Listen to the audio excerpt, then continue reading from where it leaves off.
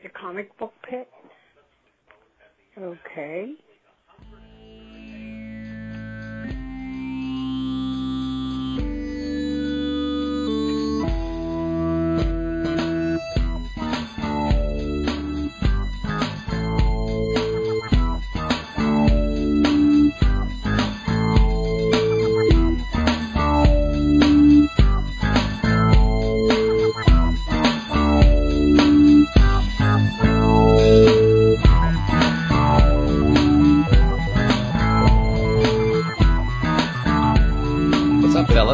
Hey, Eric.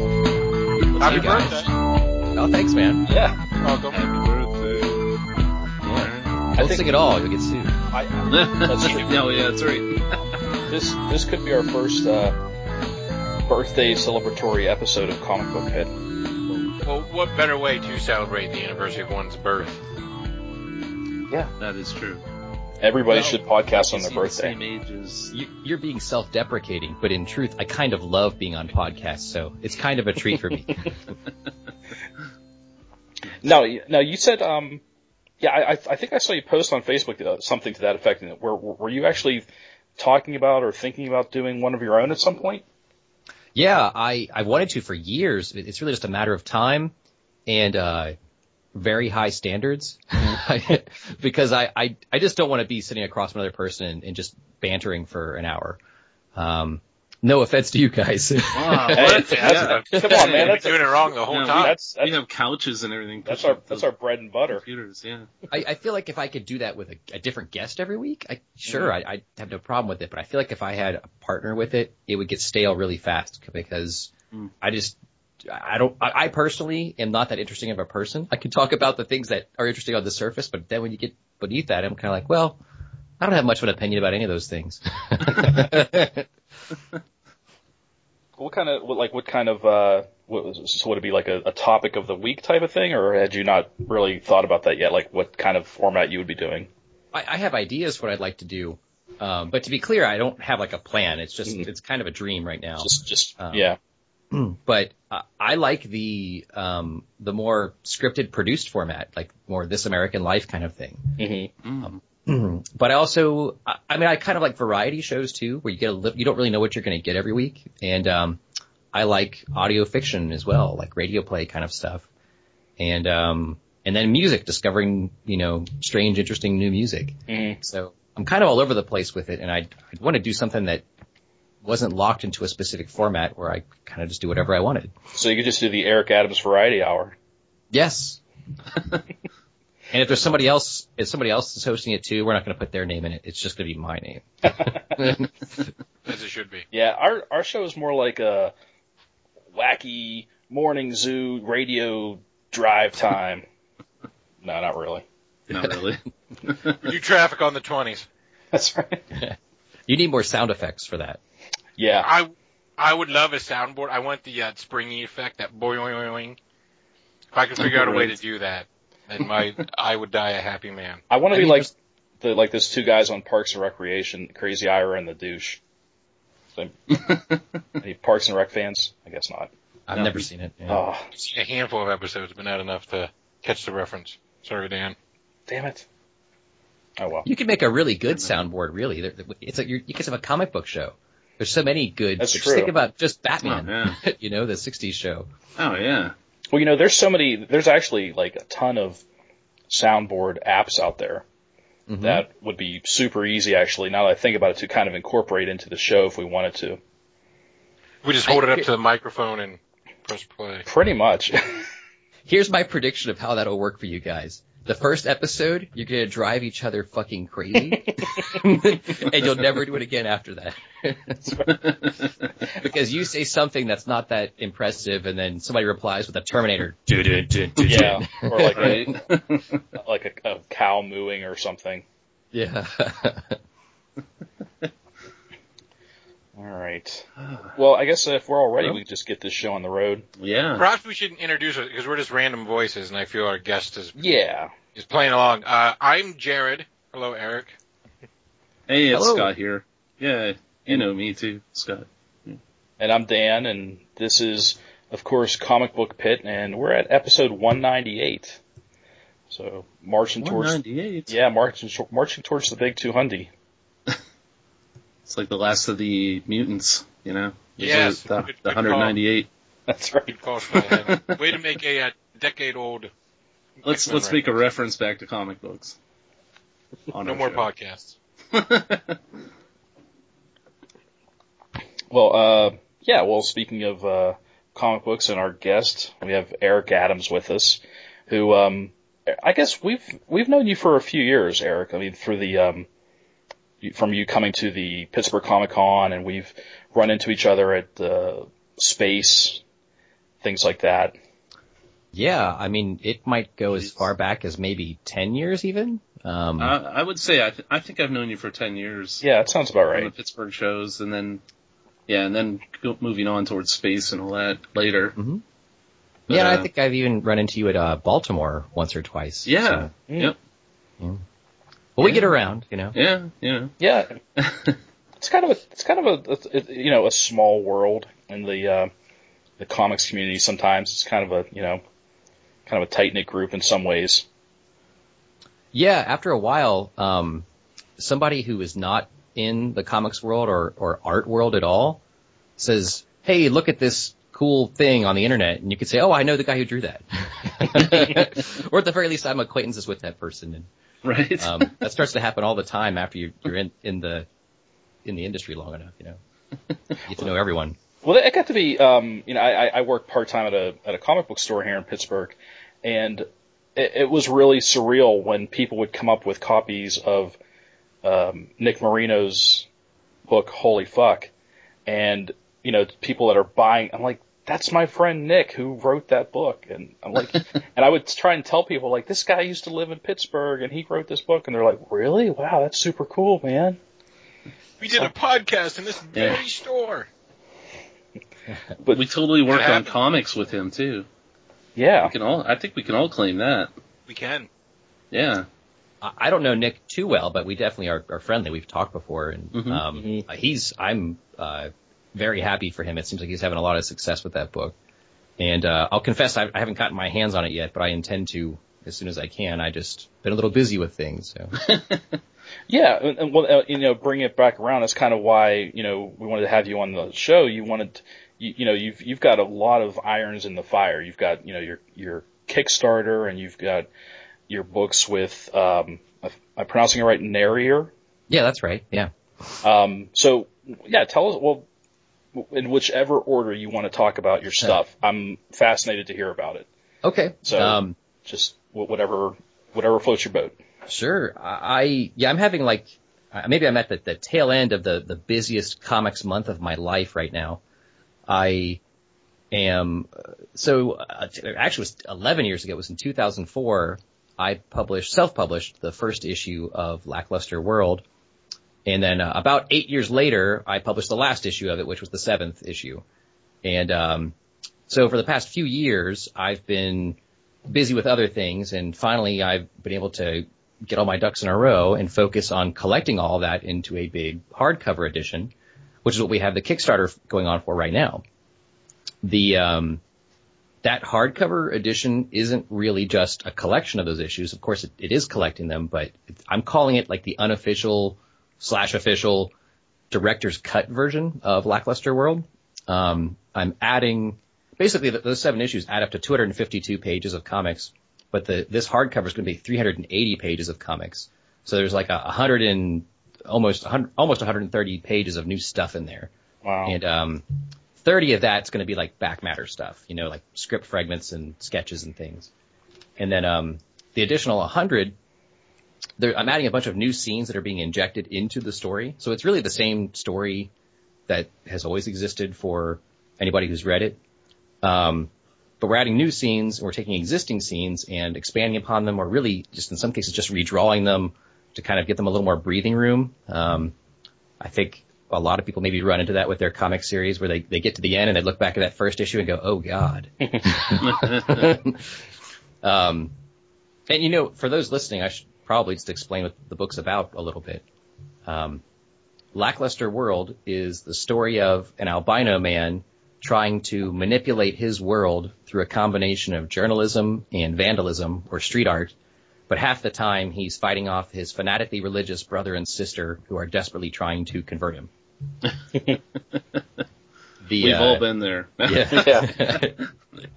Me too. That's why I wrote this. No, I don't have crazy religious family actually. No, yeah. But the elevator pitch is Fight Club meets Office Space in Pleasantville. Well, that definitely invokes a lot of imagery.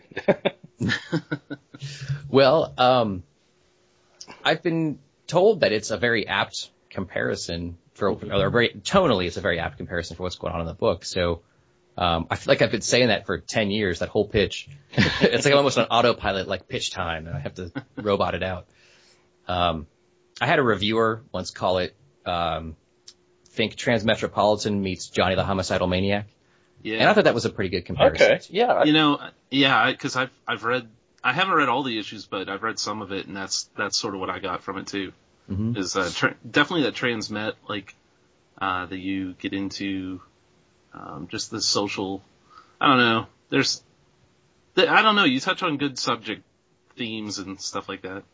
So I don't know if you could explain it better than me, but I like the themes in your book, and they do remind me of Transmet. Thank you. Well, the book overall is, it's one of those books that's kind of genreless, which is something I actually kind of strive for with most of the comics I make. I don't like them to be easily defined in a word, like this is a horror book or this is a Western book. I like to go for something a little more abstract. And, I think my long-winded pitch that I've already given is pretty much what the shortest pitch I can give for the book, and still kind of get it across.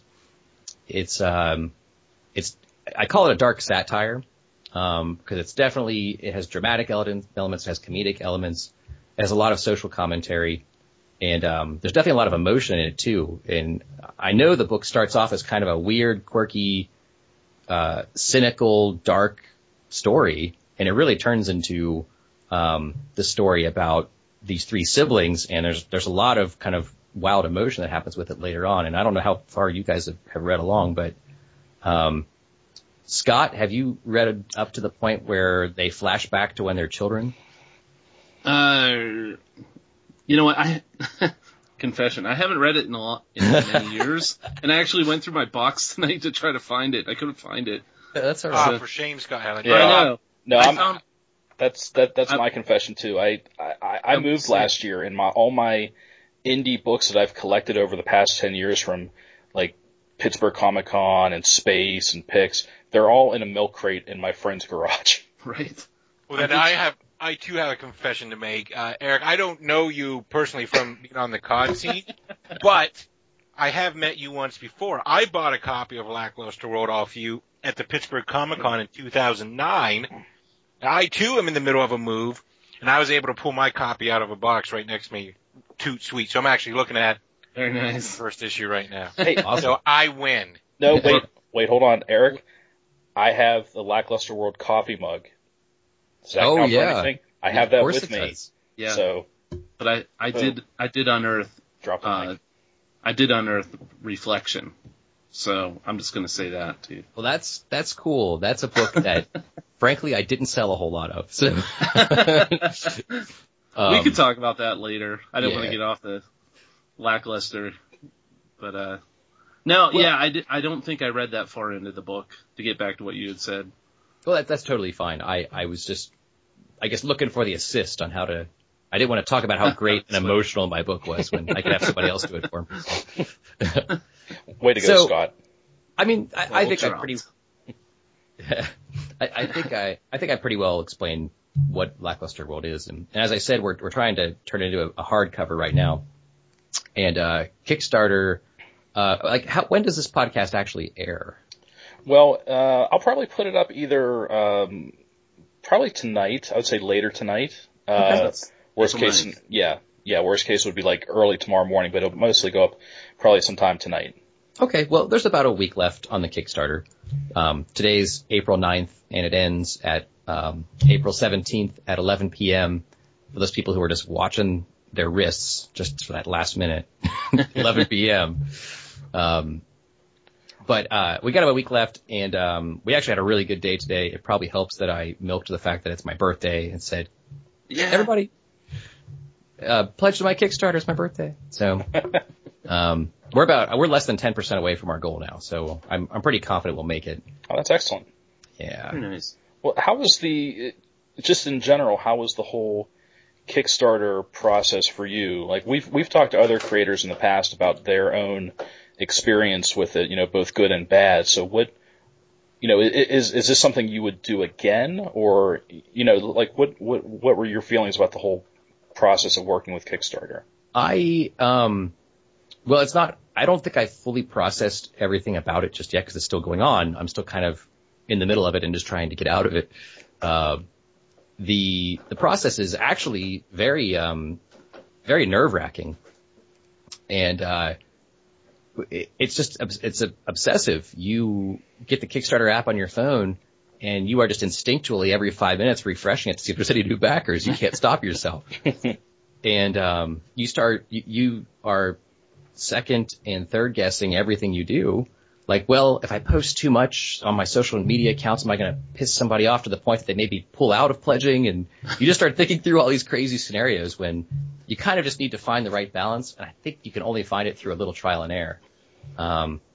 Like some stuff's just, you get more response out of others. I've had the best luck, actually reaching, you get on social media and start talking about it and your friends almost always kind of rally behind a crowdfunding campaign. They're probably sick to death of you after a couple weeks of it, but, I get back to my point is I got a lot of success out of external sources, just trying to get other bloggers to mention it. I mentioned that the, titular character Fahrenheit, his brother and sister Kelvin and Celsius are basically trying to convert him the whole book. So I got a hold of some atheist blogs and got them to post about it. So I got some backers that way. Wow. In fact, I even got mentioned on Richard Dawkins' website, which was a big surprise. Let's see. I also got staff picked by the AV Club. Nice. And it was that was a huge thing. Really, we got that was probably the biggest bump we had in the whole campaign so far. And then today, just by total coincidence, it's my birthday, but that probably has something to do with it. But I actually sent out a press release overnight that just started appearing today. And I'm not going to read the thing to you, but let me read the headline and a couple sentences to you, because it's, first of all, have you guys ever done the press release thing where you send it out and nobody ever runs it? No, I've only been on the receiving end. Okay. But you know the format of press releases are. Yeah, sure. Yeah. They're pretty static and flat. And, my thought was, if I send out a press release, nobody is going to care about another graphic novel with another Kickstarter. They're probably sick of seeing that kind of stuff. So, I spun it like this. Graphic novelist enjoys the anxiety of crowdfunding. Really, it feels great. Is the headline. Nice. And basically I wrote a narrative about me having cold sweats and not being able to sleep and obsessing over checking the Kickstarter for backers and second guessing everything, all the stuff I was talking about, the nerve-wracking aspects of it. And it was meant to be funny, and of course it talks about the Kickstarter at the same time, and it seems to have had some success today. So anyway, I'm getting into a lot of details, but you were asking kind of how does the Kickstarter thing work and my thoughts on it. I would do it again. For many reasons, I wouldn't do one like immediately again. I could see myself doing this like on a 12-month cycle, like doing it for my next book. And learning from some of the mistakes I made with this one, which I don't think there's so many. One thing I didn't do was I didn't make a video for my Kickstarter campaign. And I had always intended to. In fact, I even shot stuff and I tried to edit it and I was like, this is terrible. I really just didn't have the right equipment or a crew to help me with it. I was just trying to do it myself on my phone. And I thought it just kind of brought it down. So I always thought, well, I'll just put it up eventually. I'll get it done while the Kickstarter's running. And it just kind of got to the point where I realized I don't think I really need it because it's getting enough response as it is. But next time I think I'd go all out with a really great video and be much more prepared with that and not think it's something I can do last minute. Mm-hmm. But overall, I do recommend it. I know others use Indiegogo or even other alternatives to Kickstarter, and I considered it, but I really went straight to Kickstarter and didn't even think that hard about. I was never swayed to go somewhere else because comics have such a big presence on Kickstarter, and I wanted to be able to capture people who were there just to find new comics, people who had never heard of me before. And I could be wrong, but I don't think Indiegogo or other crowdfunding platforms really kind of have that audience built in. Yeah, I think you're onto something with that. I feel like I've heard more people talk about Kickstarter as a way to discover new talent than anything else. Mm-hmm. Well, you get some pretty good analytics on how people discovered your Kickstarter, at least how your backers discovered it. And I can clearly see that there's a very large percentage, like maybe a third, that I seriously can't identify. They just found it organically through Kickstarter.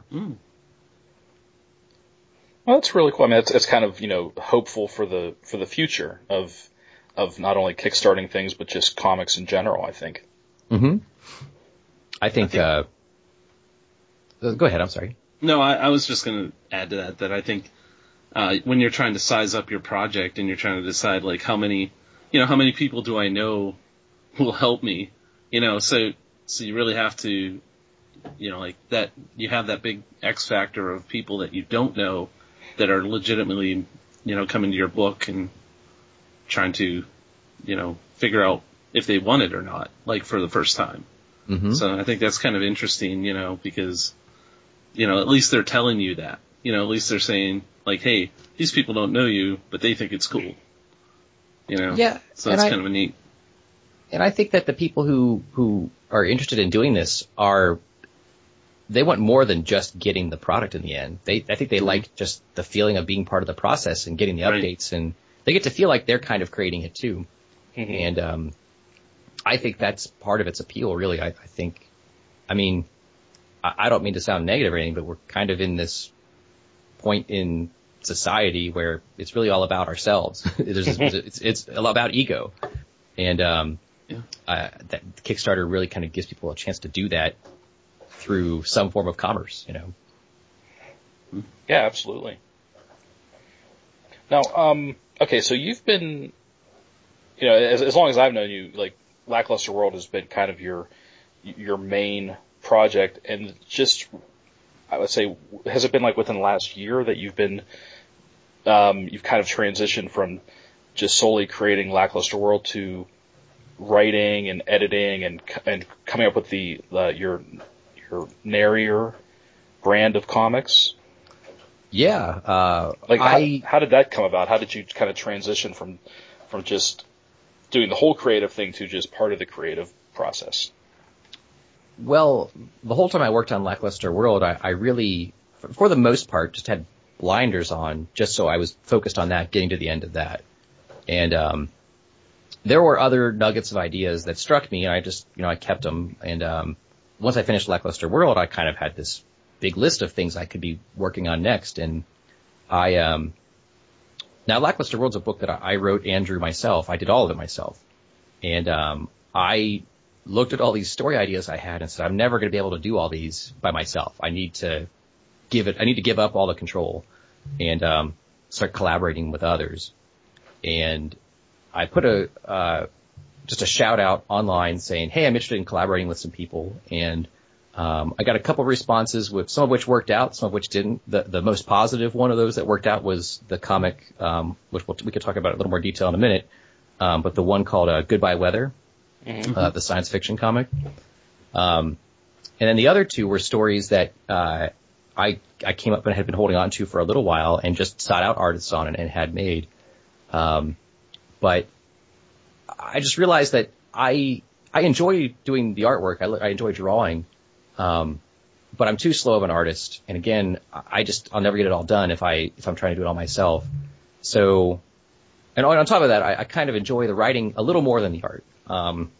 I just like the discovery process more. When you're drawing it, whether you wrote it or didn't write it, it's kind of all there for you. At least there's a rule set for you. And I like the much more open canvas, maybe a bad metaphor, but the kind of open environment where you can just start it with a blank anything and put down all your ideas. That was a question. I didn't mean to step on you there. I'm sorry. No, go ahead. That was a question. Switching from being to just a writer, sounds like you embracing it was a fairly easy transition for you rather than being the writer-artist. Yeah, something I never even gave a thought to is I wrote these scripts and I got them down and they were pretty tight scripts, really. I was pretty, because I am experienced as an artist as well, I wrote them really tight and even to the point where I was like pretty much dictating this is the panel grid of the page exactly. Not to get on a different subject here, but that's something that I learned my lesson on. I need to be much more loose about the stuff I give artists on next works. Everything worked out fine, of course, but I think it bored the artists a bit. I need to make it a little more fun for them. I don't mean to take it down to side path, but when you would write for yourself, would you write that tightly, or would you just sort of know what you were going to draw and just sort of give yourself like a little, guide more than anything else?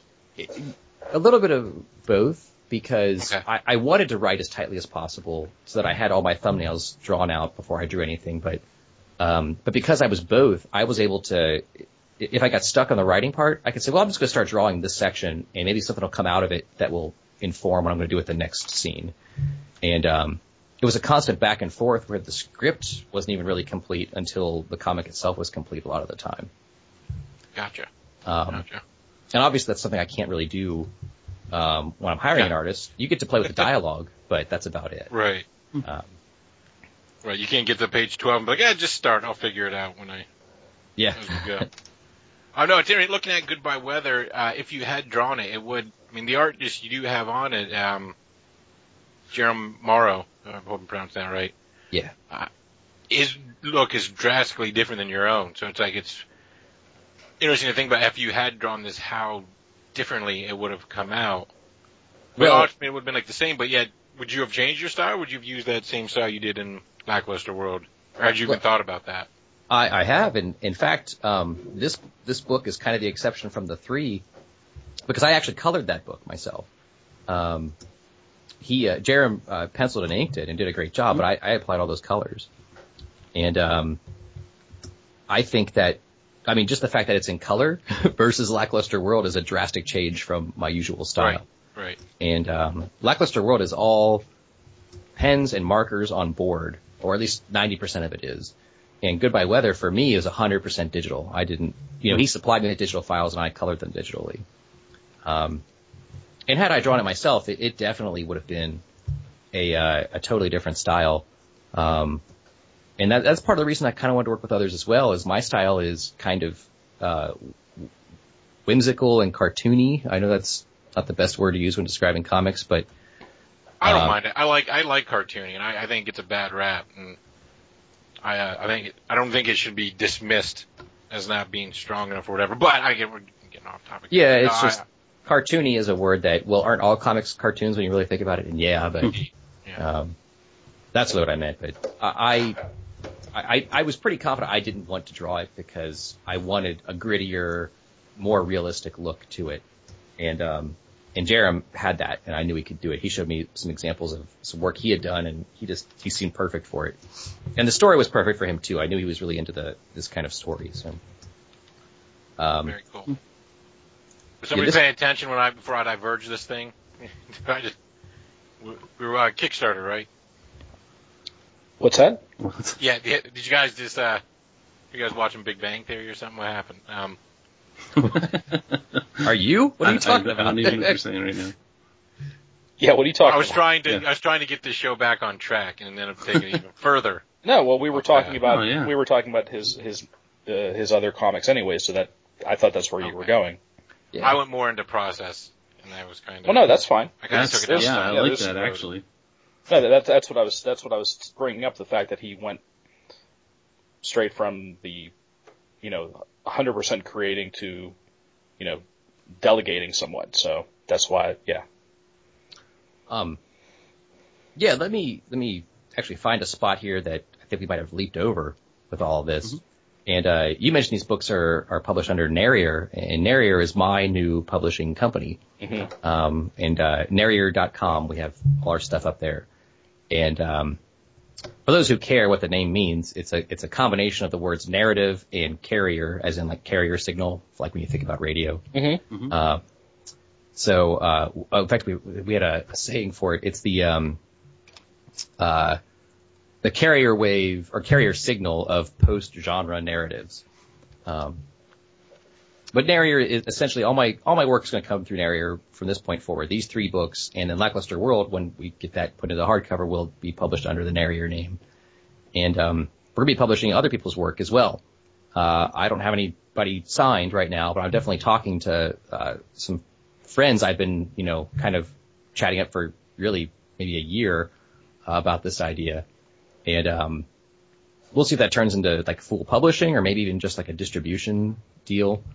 But we'll, of course, these 3 books, we have print copies and we sell them digital. And we'll be doing print and digital with everything in the future, as everybody does with comics now. That's how it works. But in the fall, we're going to be launching what I'm calling a web comics distribution service, where it's not really, because they're free comics, they'd be online, and did you guys read Freak Angels by Warren Ellis? Oh, yeah. Yeah. I really liked that format where once a week, I think it was Fridays at noon, you got 6 pages every week.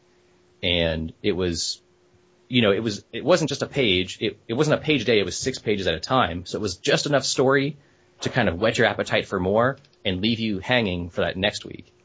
And it was, there's times where they missed their deadline and they had skip weeks, but I liked that it was weekly. You always knew it was going to happen that day and time. And that's what we're going to do with Narrier. We're going to be Monday through Thursday, twice a night, like during primetime hours, like 8 and 9 or 9 and 10, and really kind of model it like primetime television. So we're kind of calling it like primetime comics. And they'll go live at that time. And of course, there's lots of social tools built into the site. There's other content that's not so much like a time released content. Things to keep people on the site and be interested in. It's basically a place to go and do stuff that's not Facebook. And it's something you can do while you're doing other things at home, because chances are you're watching Agents of S.H.I.E.L.D. or whatever on those nights of the week. But that's something we're aiming to launch this fall. And some of these books we're talking about now, and then Lackluster World would eventually go on this service, although Lackluster World is the kind of thing, once we put it up there, it wouldn't actually complete its run on there for like a year and a half because there's so many pages in it. But that's the ultimate goal for, I guess, phase 1 of Narrier publishing. For now, we're really just trying to get the name out there with a bunch of new work, and that's why I put all 3 of these books out at the same time. And I wrote them all, but I tried to keep them kind of diverse, yet I think the audience that would be interested in them would be interested in all 3 of them, not just one of them, Mm-hmm. So we're just rolling this brand out and trying to start establishing an audience with it, with the work I've already had out, and its new stuff. I really like the variety actually between the 4 books that we're talking about, like the Lackluster World, and then Rumspringa just was crazy. It was just, I did not see that coming, That's probably been the Amish punk yarn. That's how you describe it. Yeah, I thought they were all great and just, and so in their own ways. I mean, they were all just kind of like mind blowing in certain ways, like how you are going for the non-genre, story that, I mean, these 3 books, 4, I mean, if you throw in Lackluster World, I kind of, that fits that description to a T. Thank you. That is the goal. So I'm glad. I like hearing that I'm right and it's not all in my head. Well, let me ask, what the move to now start your own publishing and distribution brand or company or whatever you want to call it, was that, how did you come to that decision? Like, was that something that you've always been working towards, or was that something that you just decided maybe in the last couple of years that you wanted to be on the other end, like the other side of of that part of the industry? I mean, there's a couple of factors to it. One, I really would like to make comics my career. And right now I've been able to make them about half of my career, like as of recently. I mean, I have been a founding partner in a web development company here in Cincinnati for 10 years now. Mm-hmm. And I pretty much I have partners. I don't own it. I co-own it, but I'm essentially the project director of the whole place. I kind of run the place. So 10 years of doing that, it's given me a lot of leadership skills to manage a lot of things, projects like things like comics even. And so I know I can do it and I'm comfortable doing it. And if I didn't do it myself, I'd have to have somebody else hire me and pay me to make comics, right? And I just don't think I'm comfortable with that. I'm too used to doing my own thing with the career experience I have.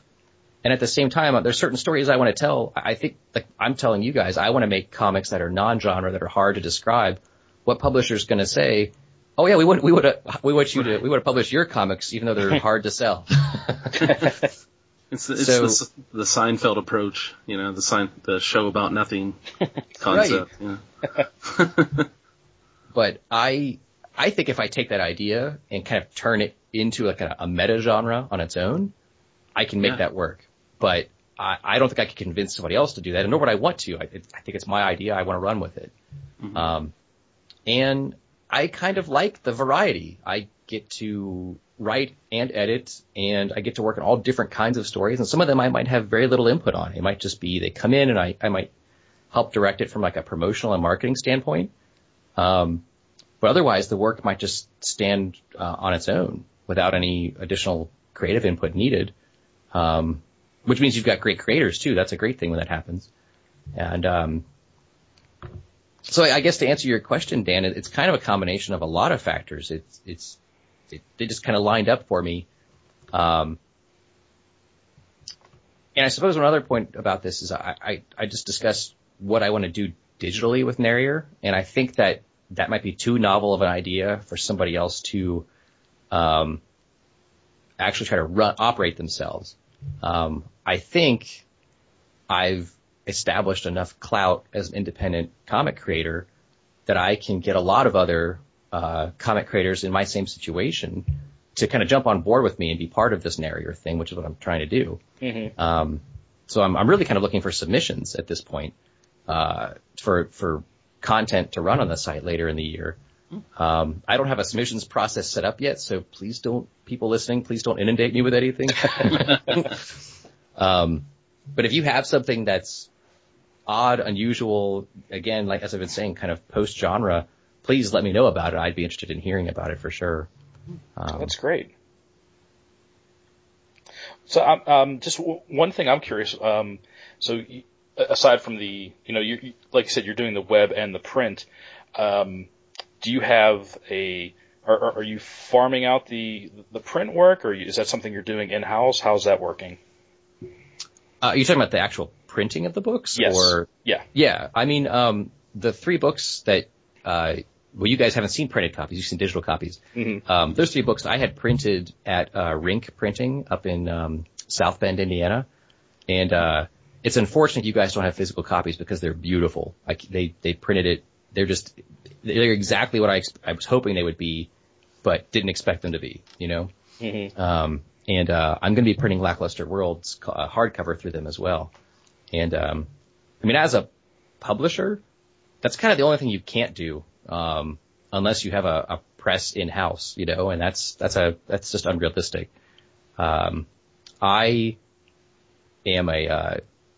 I'm very strong on the idea that your comics should be kind of an art object, and I think I'm stealing that phrase from Jim Rugg because he always calls comics an art object. Jim's stuff is awesome. Oh yeah. But I don't like the look of digital printing, and I wanted all these books to be printed. In fact, every book I've ever printed has been offset. For those who don't know, it means it's screens on paper. When it's digital, it's essentially a big inkjet printer or a big laser jet printer spinning it out. But this is, different CMYK stations that apply the color to the paper. And, I just think it has a much more professional look to it. And, these books, again, I wish you could see them, but I went for thicker 10-point covers, thicker paper. I wanted it to feel kind of meaty, like it was actually a trophy book, I wanted the content to be good, but I wanted the package to be good too. So that kind of went on a big tangent there from your question. No, I don't print them myself. No, that was great. Like I said, I this being all new, and I mean, it's obviously this is a new venture for you, but again, this is new to us too, because we've only known you as the Lackluster World guy.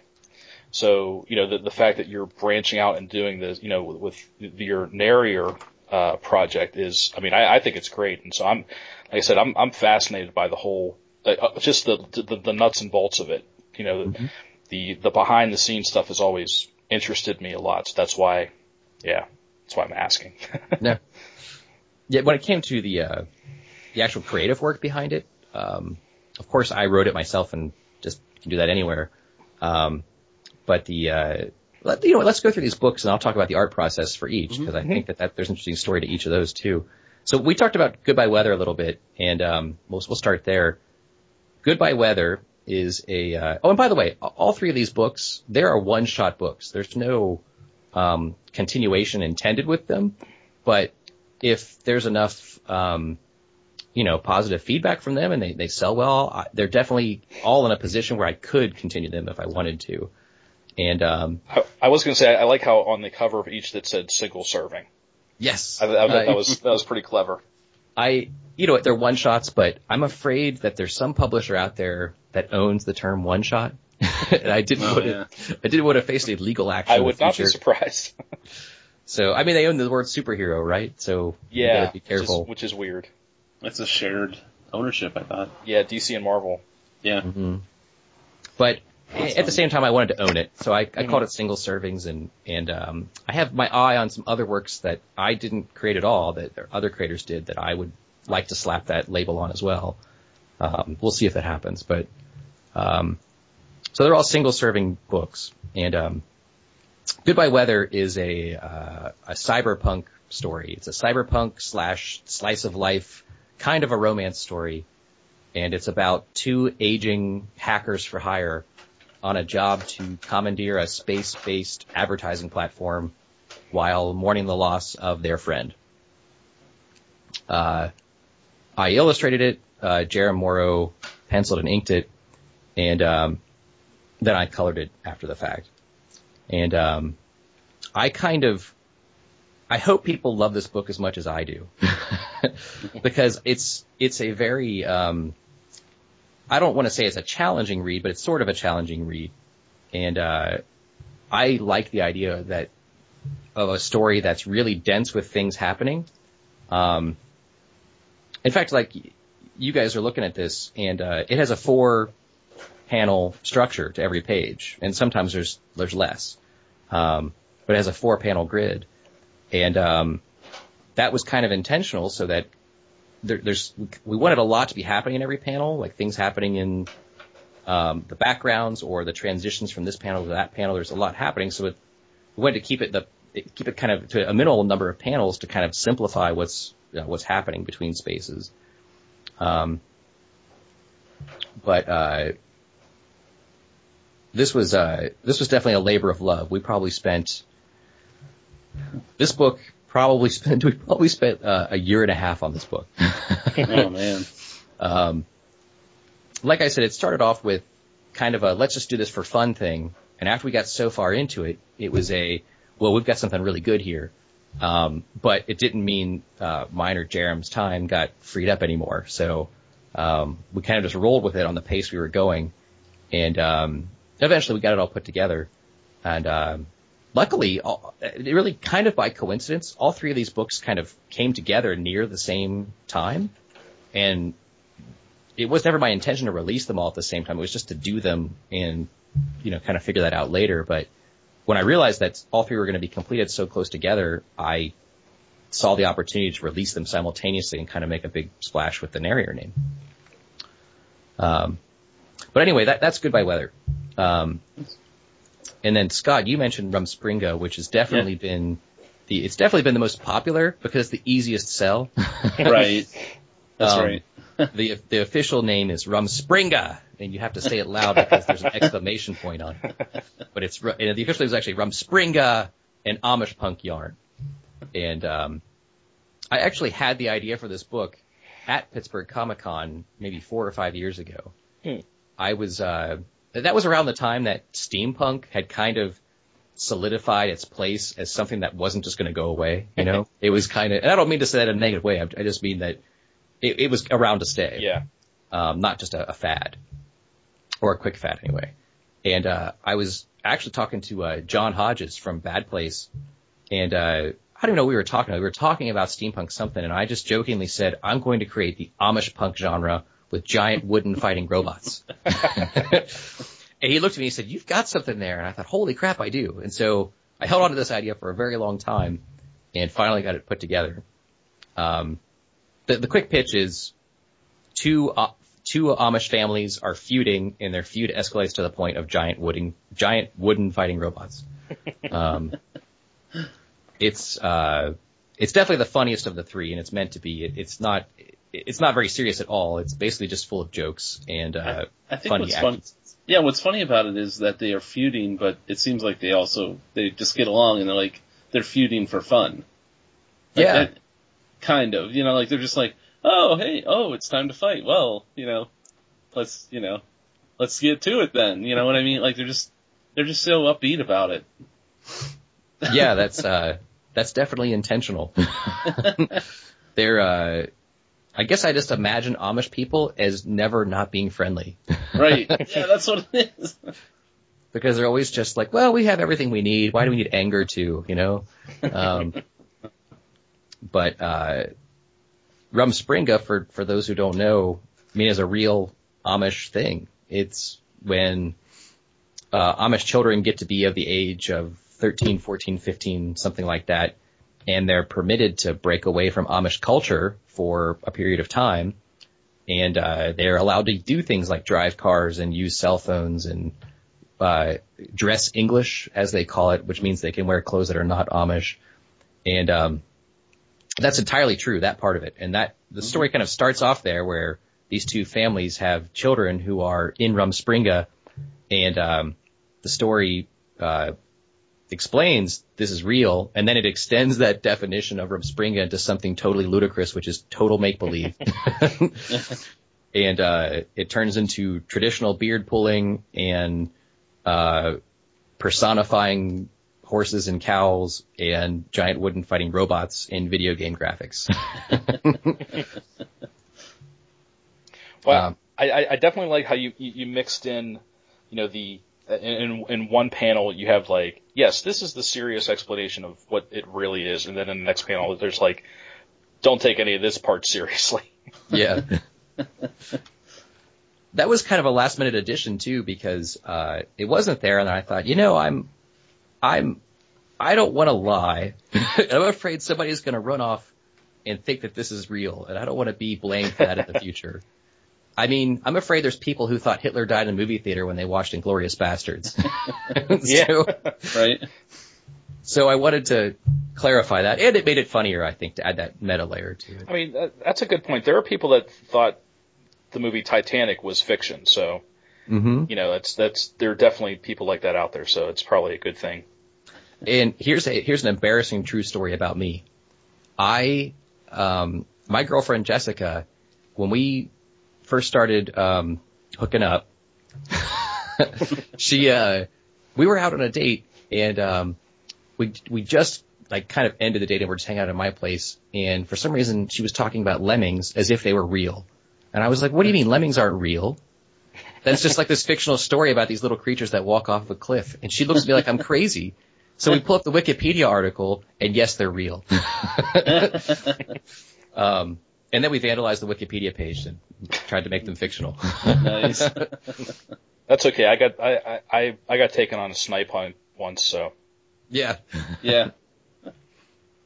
But that's the concern, is I wanted to, at the very, it was, again, I think it was funny to say what's real and what isn't, but I also didn't want to just falsify it because that's not cool. But I'll tell you, this book is all three of these have actually been pretty successful so far in the short time I've had them. But Rumspringa has been the one that's definitely been the at least the popular standout.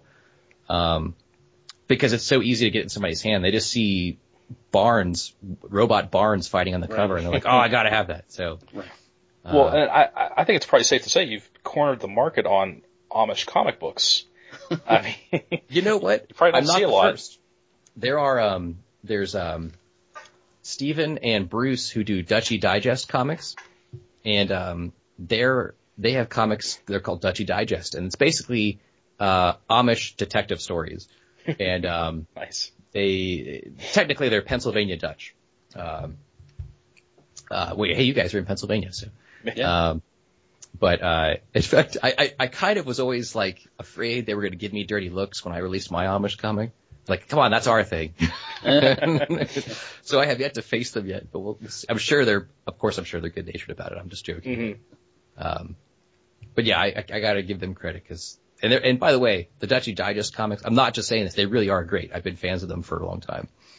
But I think when it comes to Amish punk, I'll say, yeah, I've got the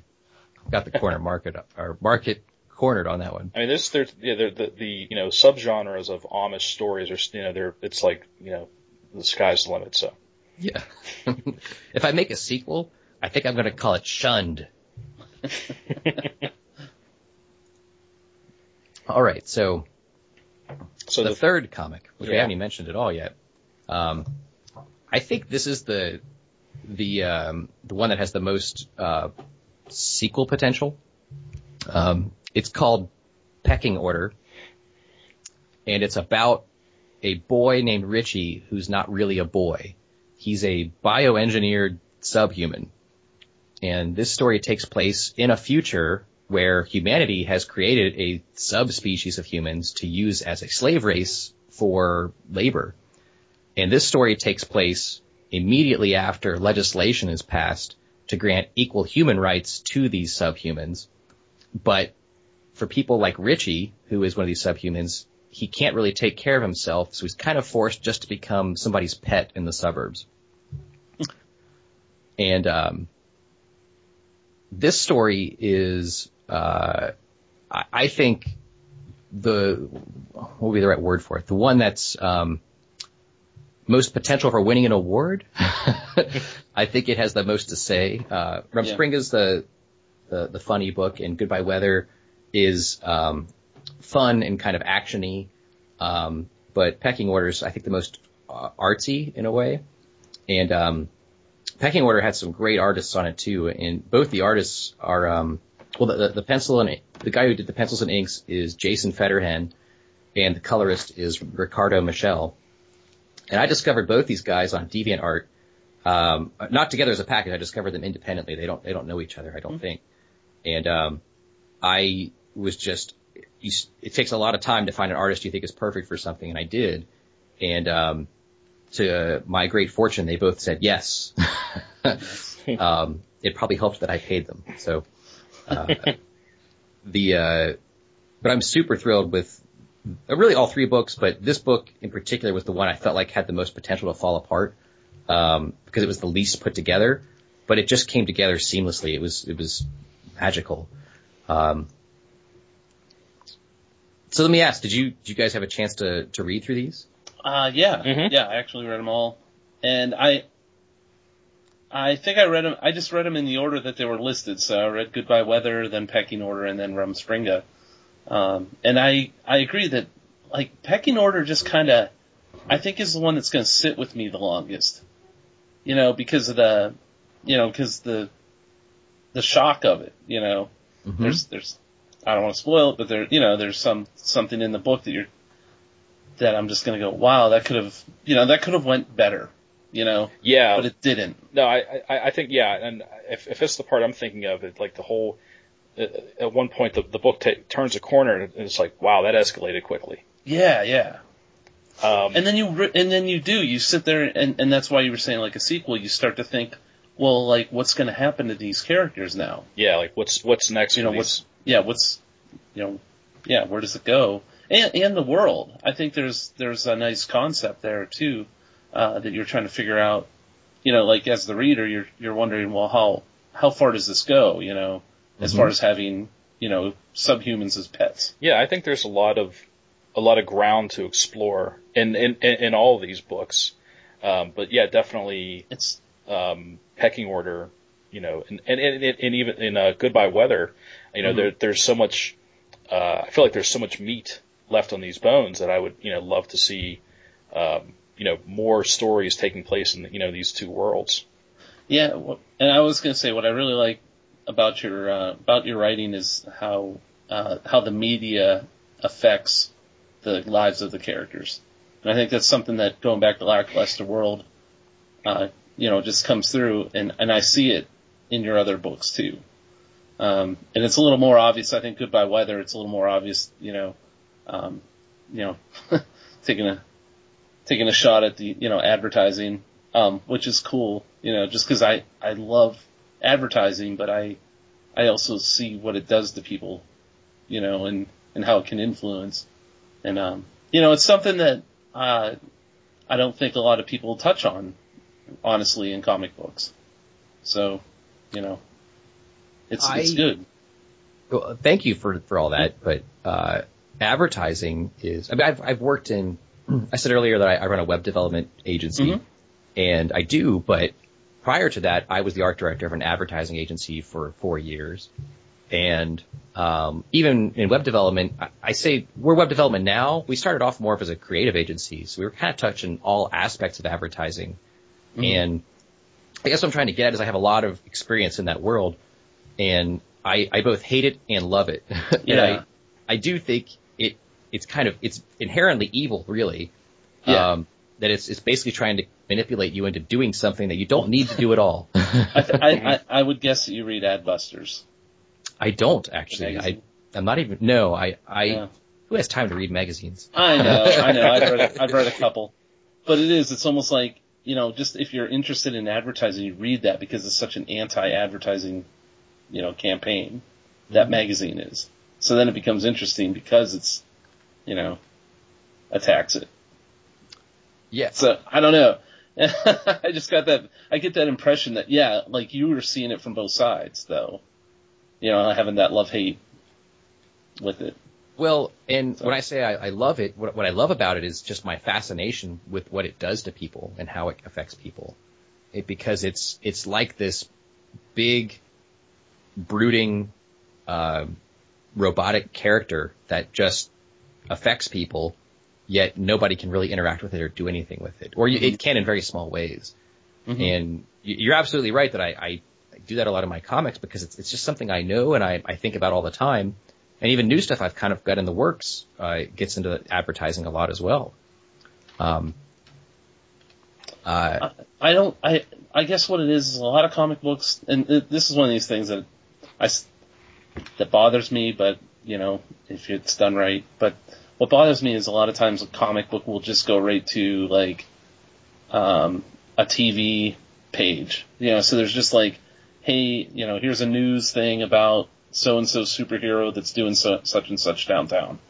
And like they use it more as a way to get through to the, just here's a bunch of information, that we don't, and it comes off as they don't care about it. But like in your case, I feel like that it's more integrated, that the information that they're receiving from advertising and, the characters, it's actually, that they are actually receiving it, not just like, hey, here's a page for the readers to read so that you know what this is about. Oh, I see what you're saying. Yeah.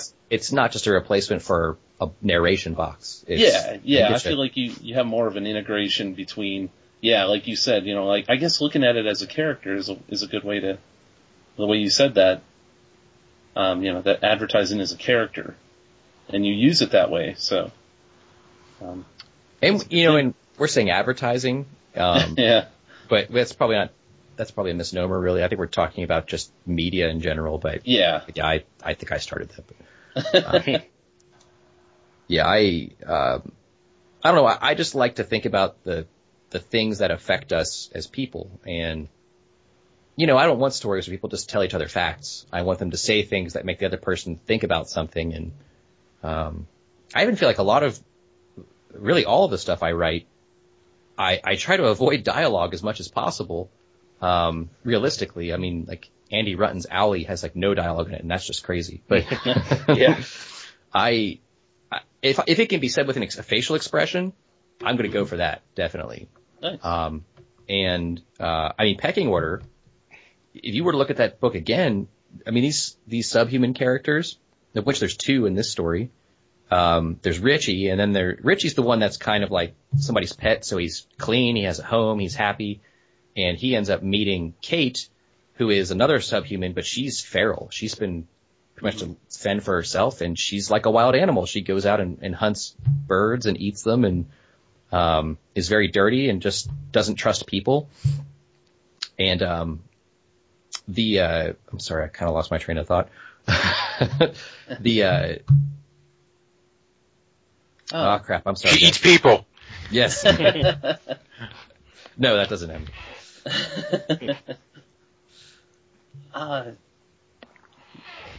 Yeah. I apologize. Train derailed. Yeah, sorry. Yeah. No, that's what it is. You know what? I like reading that character though. I thought of like, the people that are like, hey, we should have a raccoon as a pet, and it's like, yeah, that's a wild animal. Maybe you don't want that in the house. Those things never end well. Right.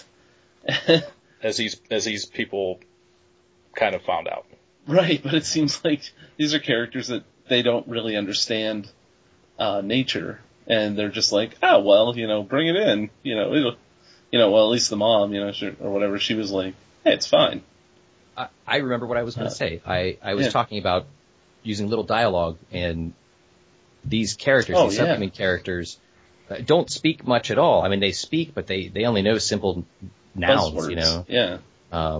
Like Richie's favorite thing to do is to go outside and play, but his way of playing is like just yelling at the birds up in the tree, like a dog would bark at them, Mm-hmm. He just goes, birds, birds, birds, and that's all he does.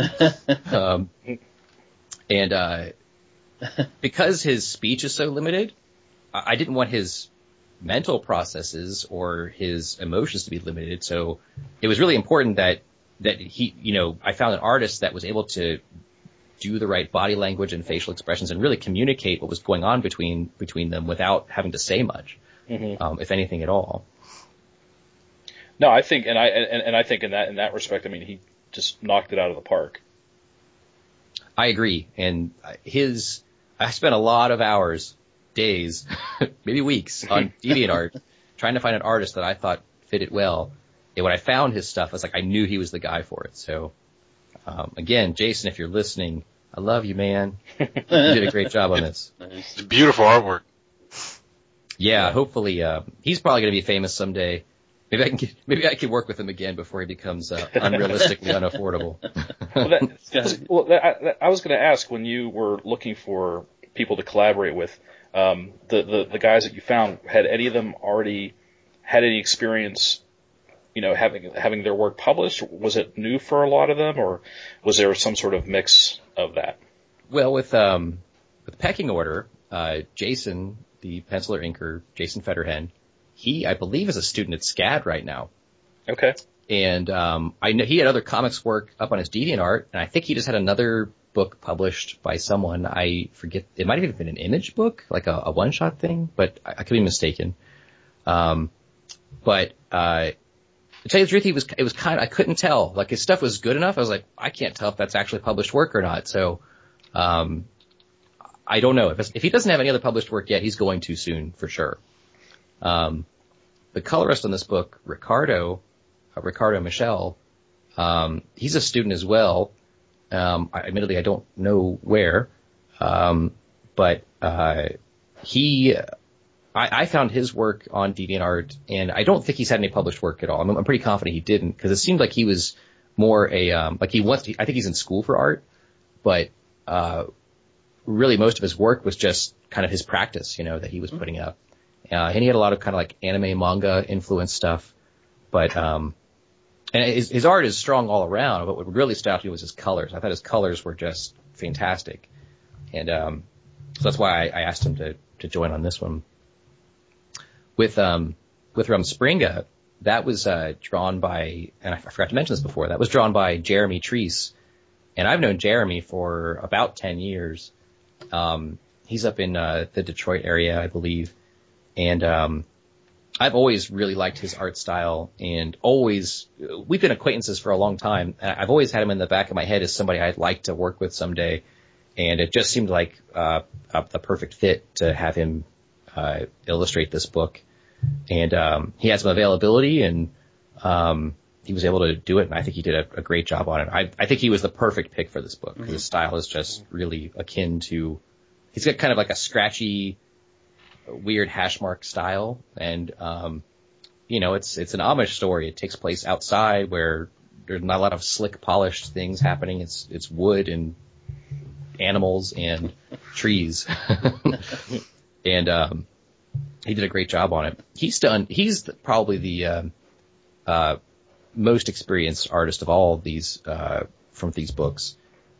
He did a Marvel Holiday Special book, and I know he's the creator of I think it's Hero at Large is the title of the book. Okay. But he's been doing comics for a long time, and I was lucky he had availability to do it, really. But he's probably not available right now. He's probably busy with his next project. So. And then Jerem, who did Goodbye Weather, he's had some published work. He did he did a drive-in horror show comic book, which was like a tie-in with the, I gotta be honest, I'm not sure if it's a TV show or a movie, but it's kind of like a Tales from the Crypt or, Vampira kind of thing, where you've got like a horror host show, and okay, sounds kind of familiar. There's like fiction within the fiction, Mm-hmm. But it's a cool little book. And I know he's done some webcomics as well, but I think his two big works are the drive-in horror show book I mentioned, and then now Goodbye Weather. So I guess for the most part, not everyone, I'm working with guys who are pretty, I don't want to call them inexperienced, but pretty new. And what I like about that is they're not stuck on a style. They're not stuck on the Marvel DC style that's out there, Mm-hmm. And I like that. Again, I want to avoid the expected with everything I'm trying to put together and come up with new, different, unusual things. And so I went for new, different, unusual people to do them. But yeah, I mean, for each book, I mean, it looks like you struck gold with each one. That it's like their style just was perfect for the type of story and the tone of the story that you were going for. So I think like I said, you really, it's perfect. Thanks. Can I take a vote? What's everybody's favorite of the three? And you know what? Not just favorite, but which one should I continue, if any, of the three? Well, I mean, they were each. I like them each almost equally, but for different reasons. I know, because I like we didn't talk about this, but Goodbye Weather, I like the just that concept of them using that uplink, and then able, like when you think about the future of mankind, and it's like, well, hey, this would be a great way to maintain space stations without going there. So you're basically just wet working to to this android body or whatever. And yeah, I was like, what a great concept, Well, that and for me, that had the most unexpected amount of heart in the story. Mm-hmm. That aside from the kind of the sci-fi aspect and the action scenes. There were, there was a really, like an equal amount of, like, parts that, like, touched me. I was like, wow, that's, really something. Like, Rumspringa was just flat out fun, and Pecking Order was just wildly different from both. So I think I would have a hard time picking. I'm going to pick, just because I said this before, but I think Pecking Order is the one that I would most like to see a sequel. I agree with Scott. I think Pecking Order, it's not an indictment on the other two, but right. Pecking Order was the most interesting concept, and looked like it had the most potential to grow the story and explore further. I think for me, it would probably be a toss-up between, it would be Pecking Order and Goodbye Weather. Mm. Well, cool. Thank you, guys. He's like, no votes for Rumspringa? No. Well, you know what? Because almost that everybody one else stands on its own. I've been asking everybody this question. Everybody who's read all three anyway, because they're new, and I'm trying to get as much feedback on them as possible. And Rumspringa to me is just like, it's like going to Dairy Queen, or something. Like, you're getting like a treat. Where the other ones, I feel like, are more like a meal. I totally agree with you. And but some people, they want 2 milkshakes, not one. So Right. That's a good point. well, all right. I could definitely, in my head, I kind of have sequel ideas for all of them, and but I'll agree with Jared and Scott that Pecking Order is the one I think I would hope has the opportunity to go somewhere else from where it's currently at, because I actually already know exactly what the next story is. It kind of, nice. As I was putting it together, it was like, I know where I want this to go, but it was kind of written to be a one-shot book with the idea that it didn't have to go anywhere else. It was, in other words, I didn't want to be, I guess I'm not a fan of the issues format with comics and releasing issues on a semi-regular basis. Oh, yeah. And I prefer the give it all to me now approach, right. At least when it comes to print. Mm-hmm. So I was almost kind of disappointed that I had good ideas for how to continue it. Because should I wait to release it and put it all in here as one? But no, I did this, and I think I think that's just something from doing small press too. That you, I always hate telling people that, you have to read the next issue, but it's not done yet. Yeah. And I think like having that and just saying it's all here, you can buy it today and read the whole thing and you'll love it. Well, and that's a good point. Yeah. I've walked that beat I walked it for 10 years with Lackluster World, and had the issues, and there was a lot of time gaps between those issues, and it's just it's a matter of how much time you have to work on it. Right. And ever since I finished it, I've kept a pretty low profile with comic stuff, so I could focus on new stuff. But at the same time, even though it's issues, like I really just wanted to focus on getting that collected into one big book, so somebody could have it as the full package. Because I know that's how I want to read comics. And I'm sure that everybody wants to read comics the same way I do, but I kind of have to act on that if that's how I feel about it. Well, now everyone can. Yes. Let's bring it around. Everyone can read Lackluster World. That's right. In one shot. Or sit down Rumspringa and Pecking Order and Goodbye Weather. Mm-hmm. All right. Well, hey, I think we're about ready to wrap it up. So, Eric, if you want, I'm going to put all these in our show notes, but if you want to tell people where they can find, all your stuff, again, that would be great. Yeah, thank you. Since it's the pressing thing, the Kickstarter for Lackluster World, just go to Kickstarter.com and search Lackluster World, or Google Lackluster World Kickstarter, or go to Narrator.com, where you'll find a link to the Kickstarter and find access to all three of these comics, both in digital and print form, as well as other stuff too. We've got a few other things up there. In fact, Scott mentioned the Reflection comic book, which is something we have it. We still have some of those. Everybody should read that book too. I mean, and actually, I'll just say this quick, but as far as like limited dialogue, I mean, that's the book. Like, there's maybe 3 words in the whole book, I think. Yeah, I think you're right. Yeah. So, but it's incredible. It's worth every penny too. Well, thanks, ma'am. I call that my pretentious book. I call that like, this is, like the guy, or, the guy that wrote Gravity, the movie, like read your book first. It was like, hey, that's a good idea. I'm gonna sue that bastard. Go get him. Yeah. Anyway. So, Narrator.com is really the place to find everything. And if you want to find me on social network stuff, I'm real easy to find. Facebook.com/eadams, Twitter.com/Eric Adams.